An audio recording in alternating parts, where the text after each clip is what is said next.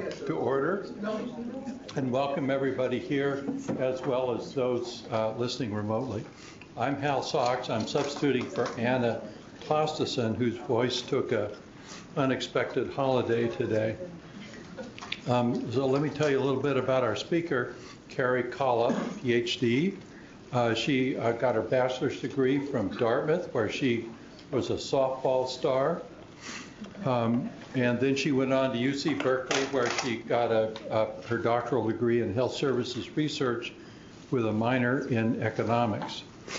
She joined our faculty in 2010 and has been working with Ellen Merritt, John Skinner, Elliot Fisher, and Nancy Morden, and many others. She's a member of the Cancer Control Group within the Cancer Center, and her interests are in the understanding about how the organization of healthcare affects care for cancer and payment for cancer care. She's published articles in JAMA, Health Affairs, Health Services Research, and last month with Nancy Morden, an article, Perspective, in the New England Journal. And her title today is Payment Incentives in Cancer Care, ACOs and the Physician Group Practice. Now, I'm told I have to read this for those of you, I guess, who can't read.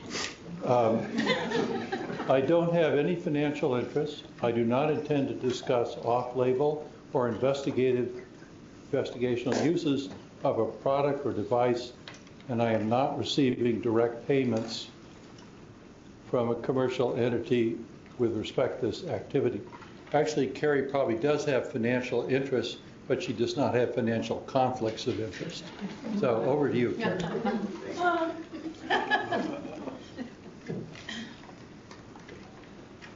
Thanks, Hal. Thanks, everybody, for coming and for having me. I'm happy to answer questions as I go along. If you want to just raise your hand and interrupt me, that's fine. So I'm going to talk a little bit today about the background of ACOs in cancer care, a little bit about a specific research study that we did looking at the effect of some new payment incentives in the Medicare program on a subset of physician practices, one of which was Dartmouth-Hitchcock, and talk about results and kind of what we're doing at TDI around ACOs in cancer care now. So I probably don't need to tell many of you in the room about this story about costs in cancer care increasing quickly, particularly for cancer drugs, recently and projected to go forward as well, much faster than the inflation rate and the inflation rate of general healthcare spending. Not only is it a problem for the public payers, it's also a problem for patients. As I'm sure many of you know as well, the cost of cancer care affect patients and their ability to pay for other things while they're having their treatment. Even in the Medicare program, many cancer treatments are subject to the 20% copay under Part B if patients don't have supplemental insurance.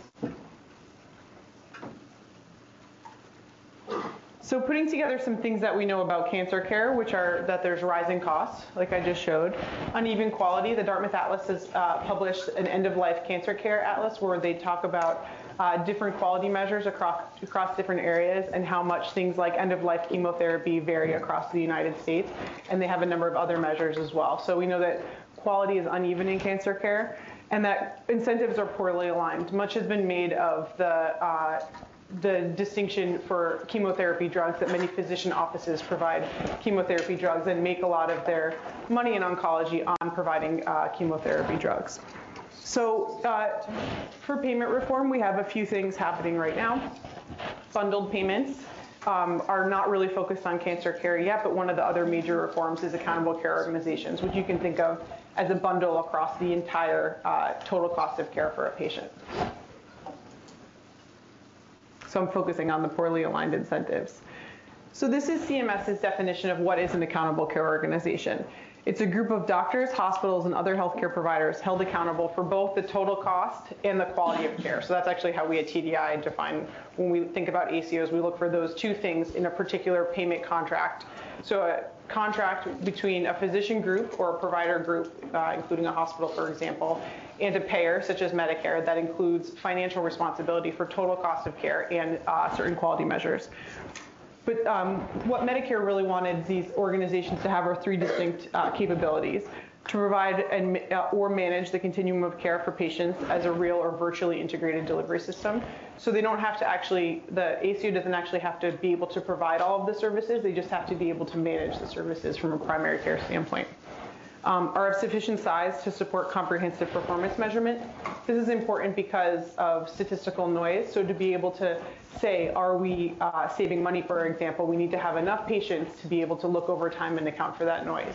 And so CMS has defined this, for example, as 15,000 attributed patients broadly or 5,000 in rural areas. Number 3, are capable of internally distributing shared savings and prospectively planning budgets and resource needs. It's interesting that CMS calls this one out because our research on ACOs has shown that many of them actually do not know how to do this. So, but these are the 3 things Medicare calls for. The origins of accountable care organizations comes back to some work that was done here at Dartmouth and around Randolph, Vermont through the Randolph Project. And Elliot Fisher sometimes is quoted as creating part of the accountable care organization name. And through this paper in Health Affairs and this report in MedPAC, some of the ideas kind of coalesce around this accountable care organization concept where there's population-based virtual budgets. The organizations can be real or virtual, so they can either be a real owned entity, such as an integrated delivery system like Dartmouth-Hitchcock, or they can be a bunch of physician group practices that are separately owned, banding together to form an ACO. And the key tenets of ACOs are performance measurement, so both on the cost side and on the quality side, and patient choice. People often ask, what's the difference between ACOs and HMOs? And I think patient choice is one of the key factors. So in Medicare, for example, in HMO, you're often locked into a set of providers. In Medicare, you're allowed to see any provider. So that's an advantage of the model in terms of perhaps having less patient backlash, like happened after the HMO era. But it's harder for ACOs to be able to control their patient population and their patterns of care when patients can just go get a second opinion wherever they like at any time. And so the third thing in both of these papers by Elliot and co-authors and MedPAC was to accommodate diversity. So to allow many different types of organizations, not just integrated delivery systems, to participate in these types of payment programs. This is sorry, I'm forgetting the name. This is a cartoon, there it is, from John Gruber's Health Reform book. I don't know if many of you have read it. I highly recommend it. And it's just saying what are many of the things that are included in the accountable care organization. So this is John Gruber, an economist at MIT on the left, and he says, the ACA, the Affordable Care Act, took many of the best idea of a wide variety of experts as to what might work and included them all in the bill. So let's test out a lot of different things and see what works. And so we have here exchanges, the Cadillac tax, the Independent Payment Advisory Board, comparative effectiveness research, and ACOs over there on the right. So the Center for Medicare and Medicaid Innovation was started, and they're trying out a lot of different things to see what works to reduce costs. So today we have 366 Medicare ACOs across the Pioneer, Shared Savings, and the Advanced Payment Program, and over 600 ACOs when you take into account commercial payers as well, and Medicaid. But back in 2009, we had only 21 ACOs. And there were only 2 programs that qualified for our definition of accountable care programs. The first one is the Physician Group Practice Demonstration, the pink dots. And you can see Dartmouth-Hitchcock here is one of the pink dots. The second major program was the Alternative Quality Contract, which was a Blue Cross Blue Shield program in Massachusetts. And so you can see here a lot of orange dots in that area. And then the third was the Brookings-Dartmouth Learning Network Project, the pilot sites are the blue dots. So we've grown from 21 sites in 2009 to 366 Medicare, and so 10 Medicare to 366 Medicare, and 21 total to over 600 total since 2009. So when we think back to what do we know about what's going to happen with accountable care, these are the sites really at this point that we have to look at to say what's going to happen under these programs. And so today we're going to talk about the Physician Group Practice Demonstration, the Medicare program. That was kind of like a pilot of some of the ideas behind accountable care. So these are the 10 physician groups that participated. You can see there's 2 academic medical centers, Michigan and Dartmouth, and many different types of organizations. I can talk more about this as we go along.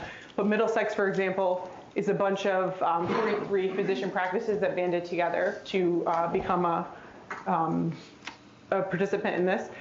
many other sites that you probably recognize, integrated delivery systems, or big names such as Geisinger and Marshfield. One thing that's important to mention here is that these were chosen competitively through applying to Medicare. So these are not randomly selected. These are selected by Medicare either for geographic diversity, diversity of organizational programs, or because they thought they were likely to succeed. So as I said, 10 systems, diverse locations. The goals of this program for Medicare were very similar to many of the goals of reform. Encourage coordination, promote cost efficiency, and reward physicians for improving health outcomes through performance measurement. The incentives in the physician group practice demonstration were slightly different than the incentives in the programs today, and I can talk more about what the incentives are like in the programs today towards the end. But in this case, what they did was they used I think I have it here, the 2004 spending and trended it forward using the growth rate in a local comparison group. So patients are assigned to either Dartmouth-Hitchcock, local patients are assigned to either Dartmouth-Hitchcock or a provider group in the surrounding area. And the surrounding area trend is used after risk adjustment to trend forward Dartmouth-Hitchcock's 2004 spending, for example, to set a benchmark. And in the physician group practice demonstration, providers received 80% of the shared savings, the money they saved for Medicare, back to the provider group, such as Dartmouth-Hitchcock. This is much higher than the savings rates we see today, which are more like 50 or 60% going back to the provider group. And then the 2% threshold is just, again, for the statistical noise, to say what's real savings. Once you get over that 2% threshold, we consider it to be real savings, and then we start to give you savings, start to give you payments back. This is a detail of the risk adjustment, but it's actually a very important detail. So they use the HCC scores, or hierarchical condition categories, in the physician group practice demonstration. And they realized about halfway through that what this was doing was increasing the accuracy of coding in organizations that were participating in the program, more so than in the organizations that were not participating. So not only were you were incentivized to code better and code more if you were participating, but they were using this local comparison group which didn't have the same incentives. And so they saw increases in coding, which I don't think I put in today, but we saw statistically significant increases in coding in the sites that were participating, and I can talk a little bit more about that. It mattered for the overall results quite a bit, but not as much in the cancer results.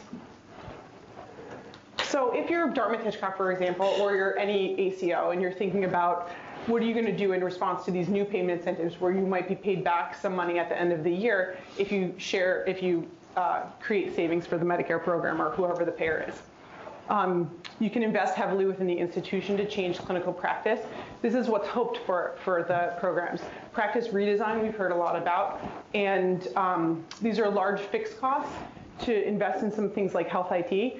In addition, this program, one of the goals was to reimburse things that are not traditionally reimbursed under fee-for-service medicine, things like email care, things like that we could, if you're hoping to get shared savings, you might, if you're thinking about having a patient come in versus giving them a phone call, you might be more willing to just do the phone call, for example. You could not do anything and hope that the institution wins the lottery, hope that the numbers work out right and you get some money back. You can optimize risk adjustment coding or HCC coding. And which option you choose depends on a lot of characteristics about the ACO itself. Whether the provider owns a cancer center, for example. 2 of them own major cancer centers. Others are near major cancer centers. And so you would expect that the ACO would not get the patients who wanted to go to the Comprehensive Cancer Center, the NCI Center, for example, like Fred Hutchinson. Whether you own a hospital or not, whether you own post-acute providers, the incentives are different for the ACO depending on whether they have a stake in the revenue from these types of organizations.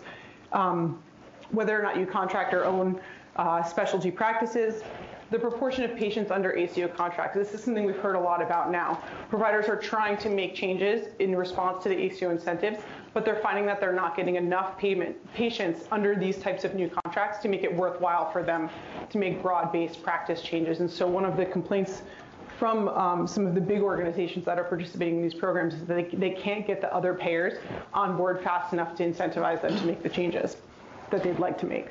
The degree of integration, whether you have salaried physicians, physician compensation within the practice. So these are all the incentives I'm talking about today are between the payer and the provider group. I'm not talking at all today about what the incentives are at the physician level, whether they're paid on RVUs or not, for example, at the physician level. If you're paying from the payer to the provider, shared savings, but the physicians are still being paid on RVUs, it's a difference in incentives, and they're misaligned. And the size of the system. You can imagine that some of these costs of implementing change are fixed, such as putting in a new health IT system. So if you have a larger system, more patients to spread those costs across, you might be more willing to make those big changes. Carrie, so yeah. On the incentives, the pass-through of savings, that's cash, it's not restricted to certain allowable costs? What do you mean? It's a payment that goes to the provider, the system, to their bottom line. It's not targeted to offset costs for certain areas. No, it's money that's just given back to the providers. And Dartmouth-Hitchcock made quite a bit of money back during this demonstration. I think maybe 50 million, but I think that might be too high. I don't know if I have it in here today, but it's easy to find online. So our research questions today are really going to focus on, I'm going to tell you a little bit about the overall results, but I'm going to focus more on the cancer results for today. So did PGP sites reduce spending in comparison to the surrounding physician practices? In which categories of spending were savings achieved, such as acute care versus cancer-specific care like surgery or chemotherapy? Did the demonstration impact end-of-life care, particularly important for cancer? Do we see more or less patients dying in the hospital? Do we see better or worse use of hospice, et cetera? So what are the hypotheses that we might expect to have with this change in payment between the payer and the provider group? We might expect to see increases in screening. Under the physician group practice demonstration, 2 of the 33 quality measures had to do with cancer screening, breast and colon. So we might expect to see increases in screening. We might expect to see earlier referral to hospice. This is a very specific difference between this demonstration and the current programs. But in this demonstration, if you were referred to hospice, you were actually sort of dropped from the roles of the, you didn't count anymore for the physician group for the benchmark. So if you had a very expensive cancer patient at the end of life and you referred them to hospice, they actually, all of those high end of life costs actually didn't count against you. And so you might expect to see earlier referral to hospice. Changes in treatment decisions and overall utilization, reductions in death in the acute care hospital I mentioned, or reductions in use of discretionary imaging. I think some of the interesting details around ACOs and cancer care get very into the details of these payment incentives, but selection, for example. So here we are at a comprehensive cancer center. We might expect to see different groups of patients coming here than to surrounding areas. So what does it mean that they're using local controls in this demonstration? Implications of incentive design, whether in this demonstration they capped spending at $100,000. So once a patient was past $100,000, might as well spend as much as you want on them because they're still coming in at $100,000. It's not like that anymore. It's now capped at a percentage of the average. Some tricks around assignment. Now you are assigned to a primary care doctor only, unless less than 10% of your expenditures are or your evaluation and management Part B costs are to a primary care doctor, and then you can actually be assigned to an oncologist. So there are some things around assignment that you can play with. And today there's no cancer quality metrics in the Medicare program. So really in terms of cancer care, your incentives are to cut costs and they're not measuring quality if you think about it from a cancer specific aspect. So how might you expect ACOs to impact cancer care? So some of the techniques for improving care while reducing costs for cancer. Proactive management to prevent complications, shared decision making and personalized medicine, we know a lot about here at Dartmouth. Focus on effective care. This is also gaining a lot of traction in cancer care, such as guidelines or pathways. Efficient use of acute care in particular, or coordination of care across clinicians and settings, better communication, better health IT.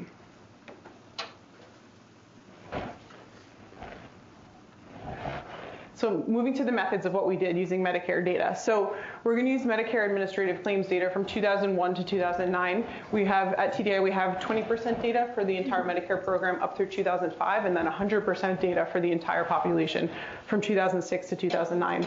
We assign patients to the physician group based on the care patterns, based on a set of evaluation and management codes, whatever practice you had the most of your evaluation and management visits at is the practice you're assigned to. This was done explicitly the same way that Medicare did it in the program. And then we create a local control group for each participating site. So for cancer, we're going to look at a prevalent cohort today because the sample sizes were too small to look at incident cohorts. So how do we define a prevalent cancer cohort? More than one inpatient claim with a cancer diagnosis or 2 outpatient diagnoses with the same cancer diagnosis that are at least a week apart. So that's to rule out, for example, getting a test to see if you have cancer, you have a diagnosis on the test. That wouldn't show up here in the cancer cohort. And we use the chronic conditions warehouse to define these and excluded skin cancer.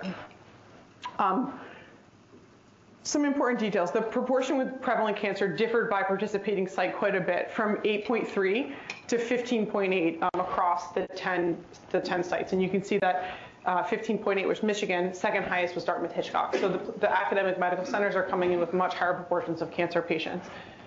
So because of that, it was higher in the participants than in the control groups because of those 2 locations. And here's a graph of Dartmouth's market share basically in cancer. So the darker areas are where 77 to 91% of the patients in that zip code with cancer are going to Dartmouth-Hitchcock. And you can see that it is darker down here where we have some North Scotland sites and also up by St. Johnsbury and then centered around Hanover and Lebanon, just to get an idea of our catchment area. Why do you exclude skin cancer? Good question.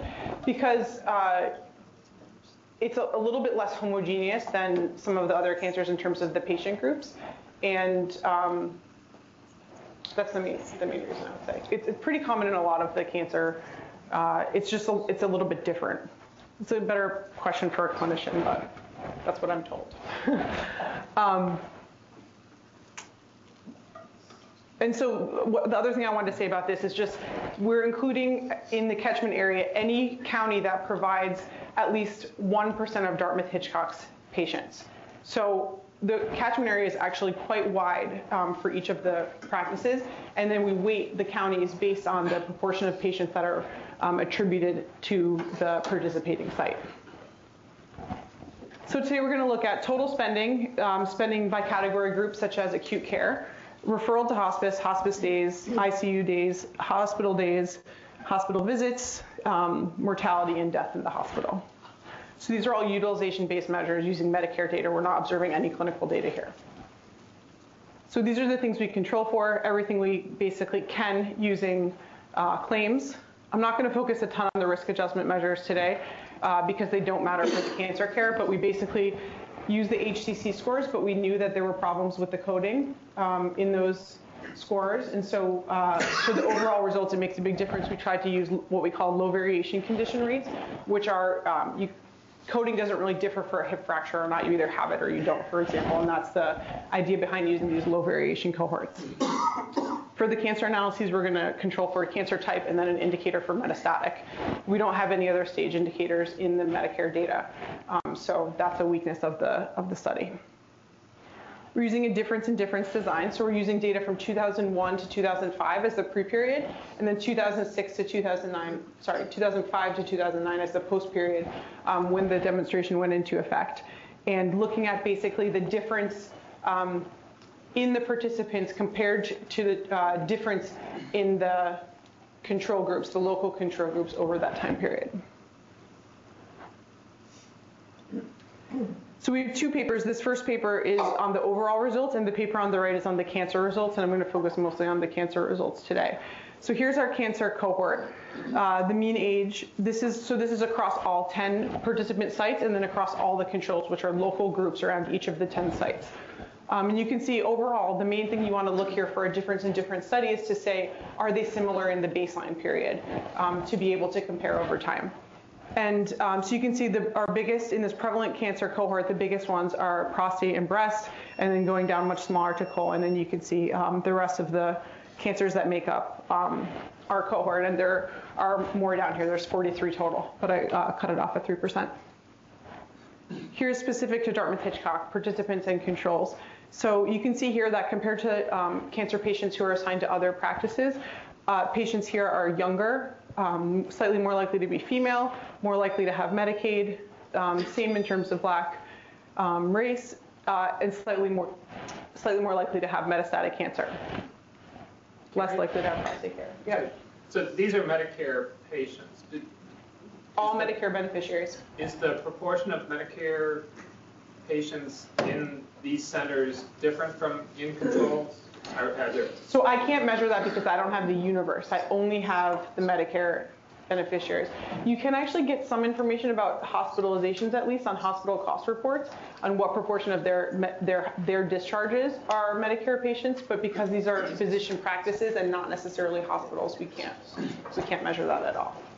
We would need all payer data, for example, which we have here in New Hampshire, but it's a good question. So here's a quick summary of the overall results. So you can see all beneficiaries are down here across the time period, and here we have the participants are the triangles and the controls are the squares. And so the dotted lines are unadjusted and the solid lines are the predicted. And what this means is that our model is working pretty well to predict the unadjusted spending rates.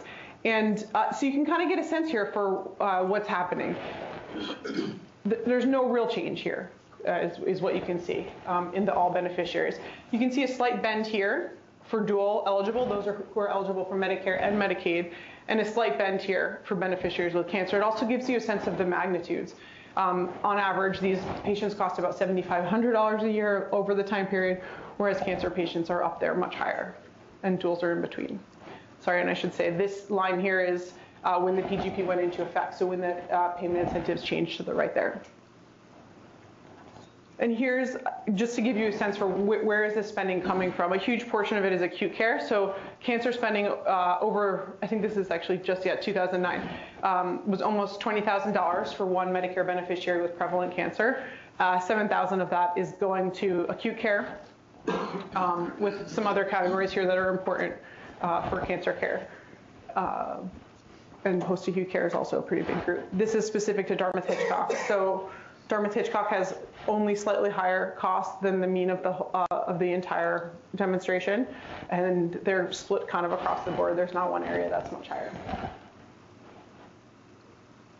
So these are the overall results varying the risk adjustment scheme used on the bottom. So demographics only, HCC, and then this is the low variation condition cohort where we only control for things that we think are stable over time. And so you can see overall, using demographics only, we see $71 of savings, but I think you can't really tell if it's significant there or not. Here we see $114 saved on average per person, per Medicare beneficiary per year overall in the demonstration. But as you get to the cancer patients, you see it's much higher, 693 or 720, but you can see the risk adjustment scheme doesn't matter a ton between the different bars. So per cancer patient per year, about $700 in savings from the PGP. These are the site-specific results, and you can see here Michigan, which was really an outlier in how well they did, saved $3,500 per person per year in cancer, prevalent cancer patients. Mostly from, we'll see in a minute, but mostly from savings in acute care. Here's Dartmouth-Hitchcock, saved $385 per person per year in the demonstration period, but no savings overall. So where do these savings come from? We can look at the categories of care to get a sense for where changes are being made or might be being made. And it looks like all of the savings are coming from the acute care setting. In terms of cancer-specific spending, which includes cancer-specific procedures, treatments, and chemotherapy, we're actually seeing a slight increase in spending in the participants relative to the controls over the time period. No changes in imaging or procedures. So basically all acute care spending. So changes in admission patterns, basically, is what we see. And there's some evidence to support that these provider groups were thinking about that, particularly in Michigan, with respect to their admission policies. Here's a little bit more detail on the results. So if the overall effect was 720, that number I just showed, 737 of acute care spending, higher cancer care spending. You can see Dartmouth-Hitchcock's lines here, $385 overall. $508 in acute care savings, slightly higher, similar to the rest of the practices on the cancer care, on the specific cancer care. And many of these are significant on the bottom. I only put the asterisks on the first line. So here are some of the other utilization-based outcomes we're able to look at. We actually saw that mortality decreased in the participant groups relative to the control groups during this time period. And I wasn't exactly sure what to make about this. Mostly I wanted to see that there were no adverse consequences for mortality. It could be that the participants were adopting new technologies faster during this period, but we see in Dartmouth-Hitchcock as well about the same lower mortality during this time period. No significant difference overall in death in hospital. Decreased use of hospice, which was surprising during this time period in participants. Not only decreased use, but fewer hospice days for those who were referred. Fewer ICU days and fewer hospital discharges. So it wasn't just that they were, they were changing. It wasn't just different types of stays. The reason we wanted to look at the hospital discharges, it could just be different types of stays that were cheaper, but we also see that it was fewer discharges per patient.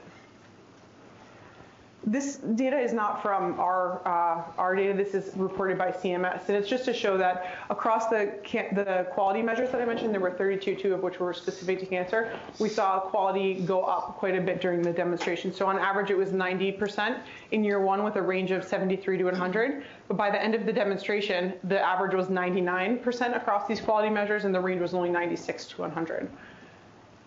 So this plays into our conclusions a little bit, because we see that CMS saved some money in this demonstration while improving quality based on the measures that they were measuring and reporting. The significant savings were from acute care. We saw no adverse effect on mortality, no effect on death in the hospital, a negative effect on hospice use, which was surprising to us, and negative effect on hospital discharges, hospital days, and ICU days. So implications and next steps. So I mentioned we have 366 Medicare ACOs now. Oh, sorry. This is a little bit about what I already said. Quality improved at little or no cost to CMS, changed use of the hospital. And then these 2 last things are really important to keep in mind. So the conclusions on success factors were limited by sample size. At the end of the day, we have 10 practices that were participating in this program. So what we can say about what they did that worked is very limited, because we can't really, when we look at it, the one thing that pops out is size. The bigger physician groups did save more money, but that's really the only thing that we can say. And it's hard to even say that, because there's a number of things we can't control for in terms of success factors. Also just to point out that there was great heterogeneity in response to incentives. We saw huge savings in Michigan, which are really pushing the results in that direction, whereas other institutions actually spent more money during the demonstration and didn't save at all. So what's happening today? In terms of accountable care organizations, we've seen some cancer-specific ACOs pop up, such as this one in Florida, which Moffitt Cancer Center is part of. There's also many primary care-focused ACOs, which cancer centers may be part of, such as the one at Dartmouth-Hitchcock.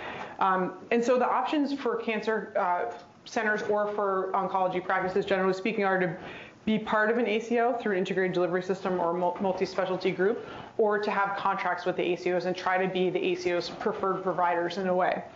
And here's a prediction from a JOP article about ACOs. Referral patterns will change towards oncology specialists who share a common vision for low-cost, high-quality patient care. And one of the things we saw in the alternative quality contract, which was the Blue Cross Blue Shield program in Massachusetts, was that they didn't actually change utilization very much in those commercial populations. But keep in mind, in Medicare here, we're looking at programs with fixed prices. One of the things that they did, fixed, regulated by Medicare. In the commercial sector, one of the things that they did was to change the referral patterns. So the physicians in these participating groups in Massachusetts were referring their patients to lower cost providers. So basically staying away from Partners Healthcare in the Boston area and trying to get the MRIs at lower cost providers. And you really see price responses in the referral patterns, which you might expect to see here.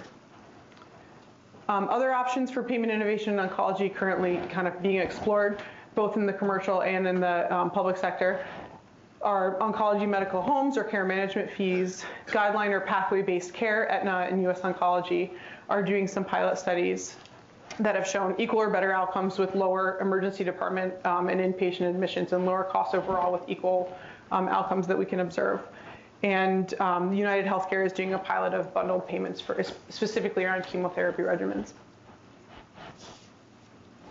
So the other things we're doing at TDI, we have the national survey of ACOs at TDI where we're asking a lot of questions about what ACOs are doing in terms of who's part of them, and then also what are their capabilities like. So, and we're also using qualitative research to ask about these things through surveys and site visits. So we're asking who's forming ACOs, what strategies are they using, and eventually soon we'll be able to say how are they performing and how do these characteristics and capabilities matter for how they're performing. A little bit of teaser information from our national survey of ACOs. We ask about whether they have a hospice program in the ACO, and actually 42% of the early ACOs have a hospice program within the ACO. And then an additional 22% have a contract with a hospice provider. And then another important cancer relevant question is, does your ACO have established processes or protocols for identifying, counseling, and planning for end-of-life care? Only 15% say that they have no or few processes. Most say they have some processes around planning for end-of-life care. And we'll be able to see if this changes over time as well. Carrie, on that last question, is it just a yes/no answer of self-reported? No, we use behavioral anchoring techniques. So it's a 1 through 9 scale, and we say under each category what that might look like and give examples of what it could be for each of the capabilities. A good question. So basically, I'm grouping here 0 to 3 and not saying, shortening what they say. 4 to 6, 7 to 9. So I just wanted to acknowledge my co-authors, and Proudy Pilot Grant funded a lot of this additional research in trying to start looking at cancer care in ACOs, and it's something I hope to continue to do under the new program. So thanks for that, and I'm happy to take more questions. Yeah. Can you talk a little bit more about the ACO that Moffitt is involved in? Because they are a PPS exempt cancer center, which means they are subject to DRG payments. So, and what do you think is the future for PPS exempt cancer centers in an ACO as ACOs expand? It's a good question. I gave a talk at Dana-Farber, and they're thinking about this a lot. So that ACO that I mentioned that Moffitt is part of is a commercial ACO. And so that's just with Blue Cross Blue Shield. So they're not participating in the Medicare programs yet at all. And so I think that in terms of the PPS exempt, there's a few things. Keep in mind that that's for the hospital payments. And then I think it's also just, I've heard people say, we want to be the preferred partner. And so they're thinking about that also in conjunction with the PPS exempt status. And I think the exempt cancer centers are just starting to think about this from what I can tell, but yeah, I don't have a whole lot more to say. That's, I think, a good summary. I have a question. It's actually not for you, Carrie, but for Bob. How much of an intervention was there at the sort of the cancer center level to try to make changes? Were the oncologists aware that there were a big push on to not only raise quality but also moderate costs? So I'm more on Carrie's side of the house, but maybe Brad or I was going to say there's probably lots of people in the could speak to audience. that. No. Yeah, none. From what I've heard, it was unaware. Yeah. Correct. So you guys were basically clueless that something was going on. Well, and we're never clueless. Yeah. Oh, of course. We were aware of some more coding activity, I would say. Right. Where that fit in, I'm not quite sure. And we see that in the numbers. But was there more push, for example, to refer patients to hospice when they got to a certain stage in their illness, or was it strictly up to the physician and other providers to make that decision? I'd say it was business as usual, and there certainly wasn't a call out or an identification of patients who were part of the project and those who weren't. So, I mean, that's a general trend anyway, but not one that was linked in any way to this, to the project and our potential to win big. Do you have a sense for what proportion of the cancer center patients are on Medicare? I guess 62% maybe? 60%. Can you have any comment on the sort of impact the ACO model will make on clinical translational research in the cancer sector? So I think actually that one of the ways that I think about this in the context of translational medicine and research is that these are population level policies that are going to impact the clinical practice, right? So it's sort of like T4 affecting T3. And so my question would be, what are the practice level changes that organizations are going to make in response to these overarching changes in incentives? Because really what we're talking about here is a change in payment. But all of these changes in practice are hypothesized to go with the change in payment. And then from there, again, you'll see, if we see changes in practice, we'll want to see what the effects are on the population at large. And so here I showed kind of what the results are on the population within the 10 practices, but didn't extrapolate to what it would have been on a national level. Does that answer your question? You had Michigan and Dartmouth as having the highest percentage. You had the two big centers, which I assume Michigan is an NCI cancer center. One of the missions within the clinical realm is to promote clinical translational science. I'm just wondering what sort of impact this low-cost, high-quality initiative is going to have on the desire to promote translational research? Yeah. On the ability to put people into studies. Good question. I think if you enter into a clinical trial, you might be exempt from the Medicare dockets. Does anyone know if that's true? That's true. The standard of care that gets paid. I'm not sure that they would know. But I have a related question. So is there any indication of what the cost per Medicare case was, that it might have differed, where in a more intense research setting than in a less intense research setting? So basically what you're saying is, like, for that pie chart that I showed Dartmouth Hitchcock. So what would that look like for the local controls? Is that what you're asking? Let me try to go there. So at Dartmouth Hitchcock, the spending was $19,821 in 2009, but across the 10 sites and their controls, it was $19,750. So it's not that different. I mean, one might speculate that end-of-life care could be impacted if you have in an aggressive academic research institution where they're trying out new therapeutics, often targeted at the sickest patients. Mm-hmm. I wonder if that would be a disincentive. Yep. I had another question about ahead, care. I mean, are you doing sort of a decedent analysis here, or? No, here, no. Yeah. These are just people with cancer, prevalent cancer. Okay. And so we haven't done a decedent analysis. I think the ends would probably get pretty small across 10 sites if we tried to just look at the people who died with cancer, for example. And so I've thought about pursuing more cancer-specific analyses, like about treatment decisions with these cohorts under the demonstration, but I actually just think we'll be much better served to wait a year or two and be able to do them with a much larger population of practices than to try to get into sort of nitty-gritty stuff with only 10 practices and their patients. You have essentially a 10% mortality rate in this country? Did I have that on the slide? I had it at one point. It's not here this time. Yeah, okay. I can't remember. I think it's higher than that, but I can't remember. Brad? Sorry, Could you go back to the pie thing for a second? Yeah. So I was struggling with how small the chemotherapy number is, which basically is the amount of money it costs for the pre-meds for one cycle, and without even getting to the chemotherapy part yet. And that leads me to ask about the exclusions. So who was excluded again here? Only skin cancer. So keep in mind that in terms of cost. Above the cap. No, actually, I left the people in above the cap. So it's not that. In this, I did it both ways, and it didn't matter. Keep in mind this is in a prevalent cohort, so people who are not actively being treated for cancer.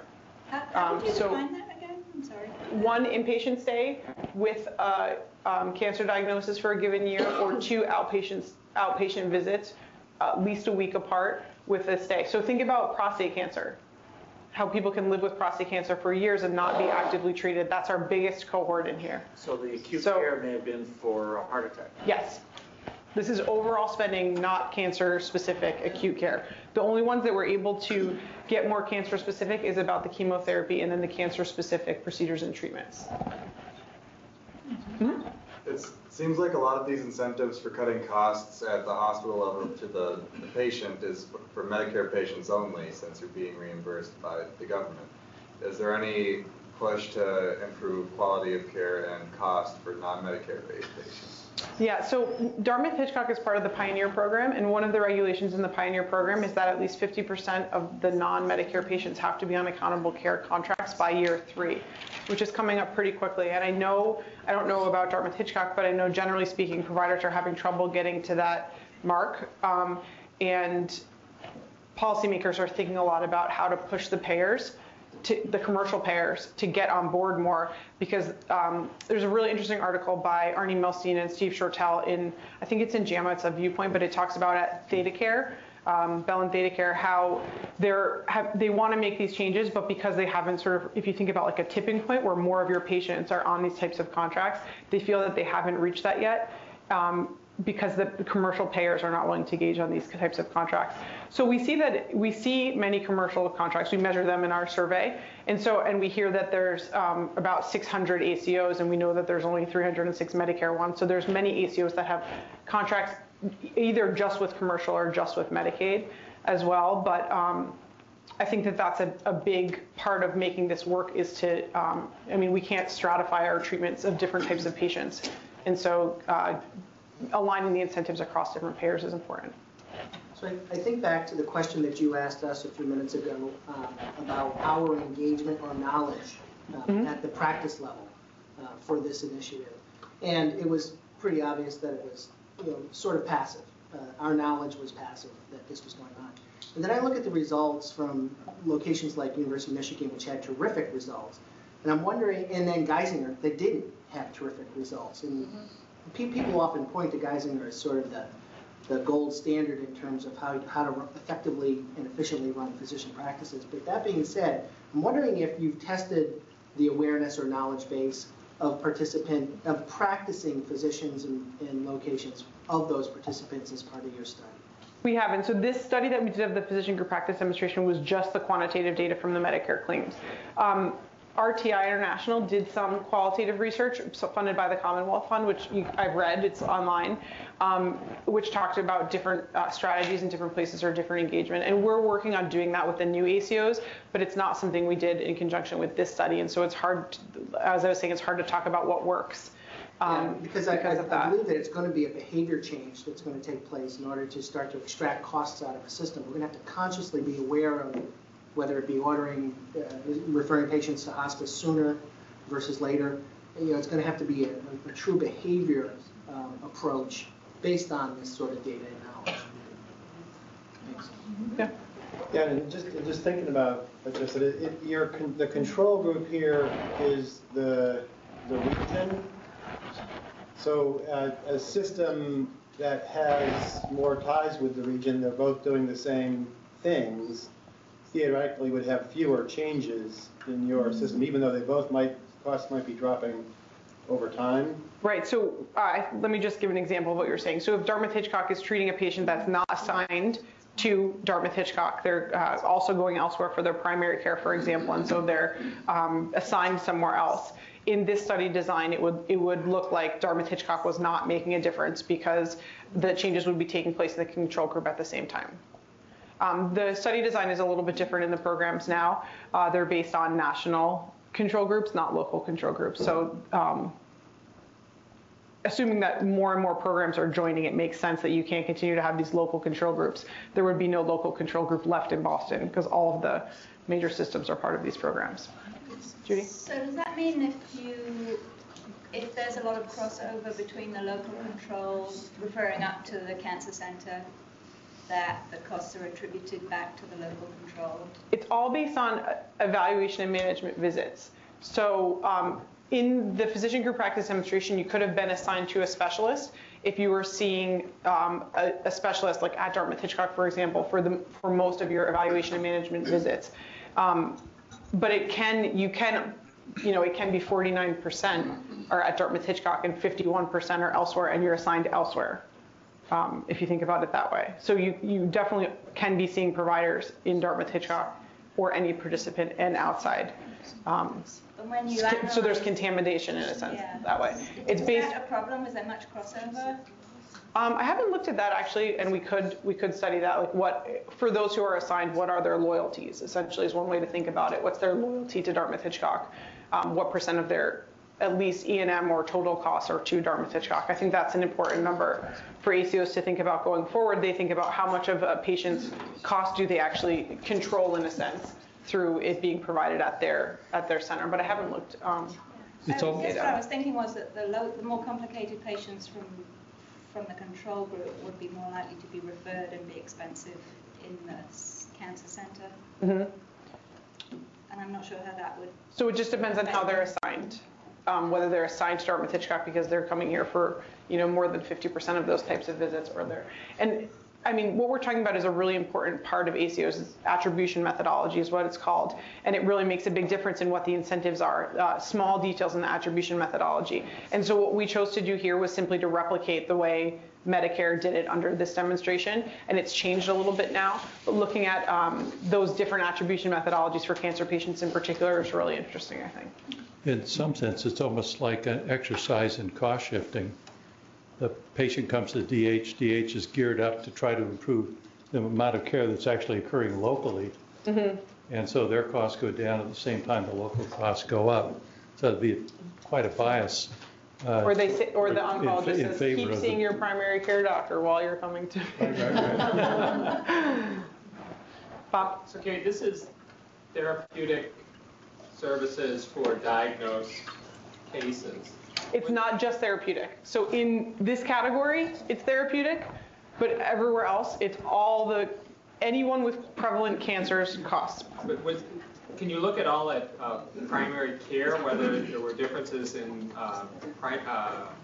primary or secondary prevention, given the presence of the model, of the payment system? So you mean screening? Is that what you mean? Or prevention. Yeah, so we can only do claims-based things, which really, really limits us. And so Medicare put out the results about breast and colorectal cancer screening, and so we didn't look at any of that here. But but I think they went up because they were being measured and paid for. I showed the average. I didn't show it for Dartmouth-Hitchcock, but. Well, it sounds like it's time to give Carrie a hand, and also thanks to you.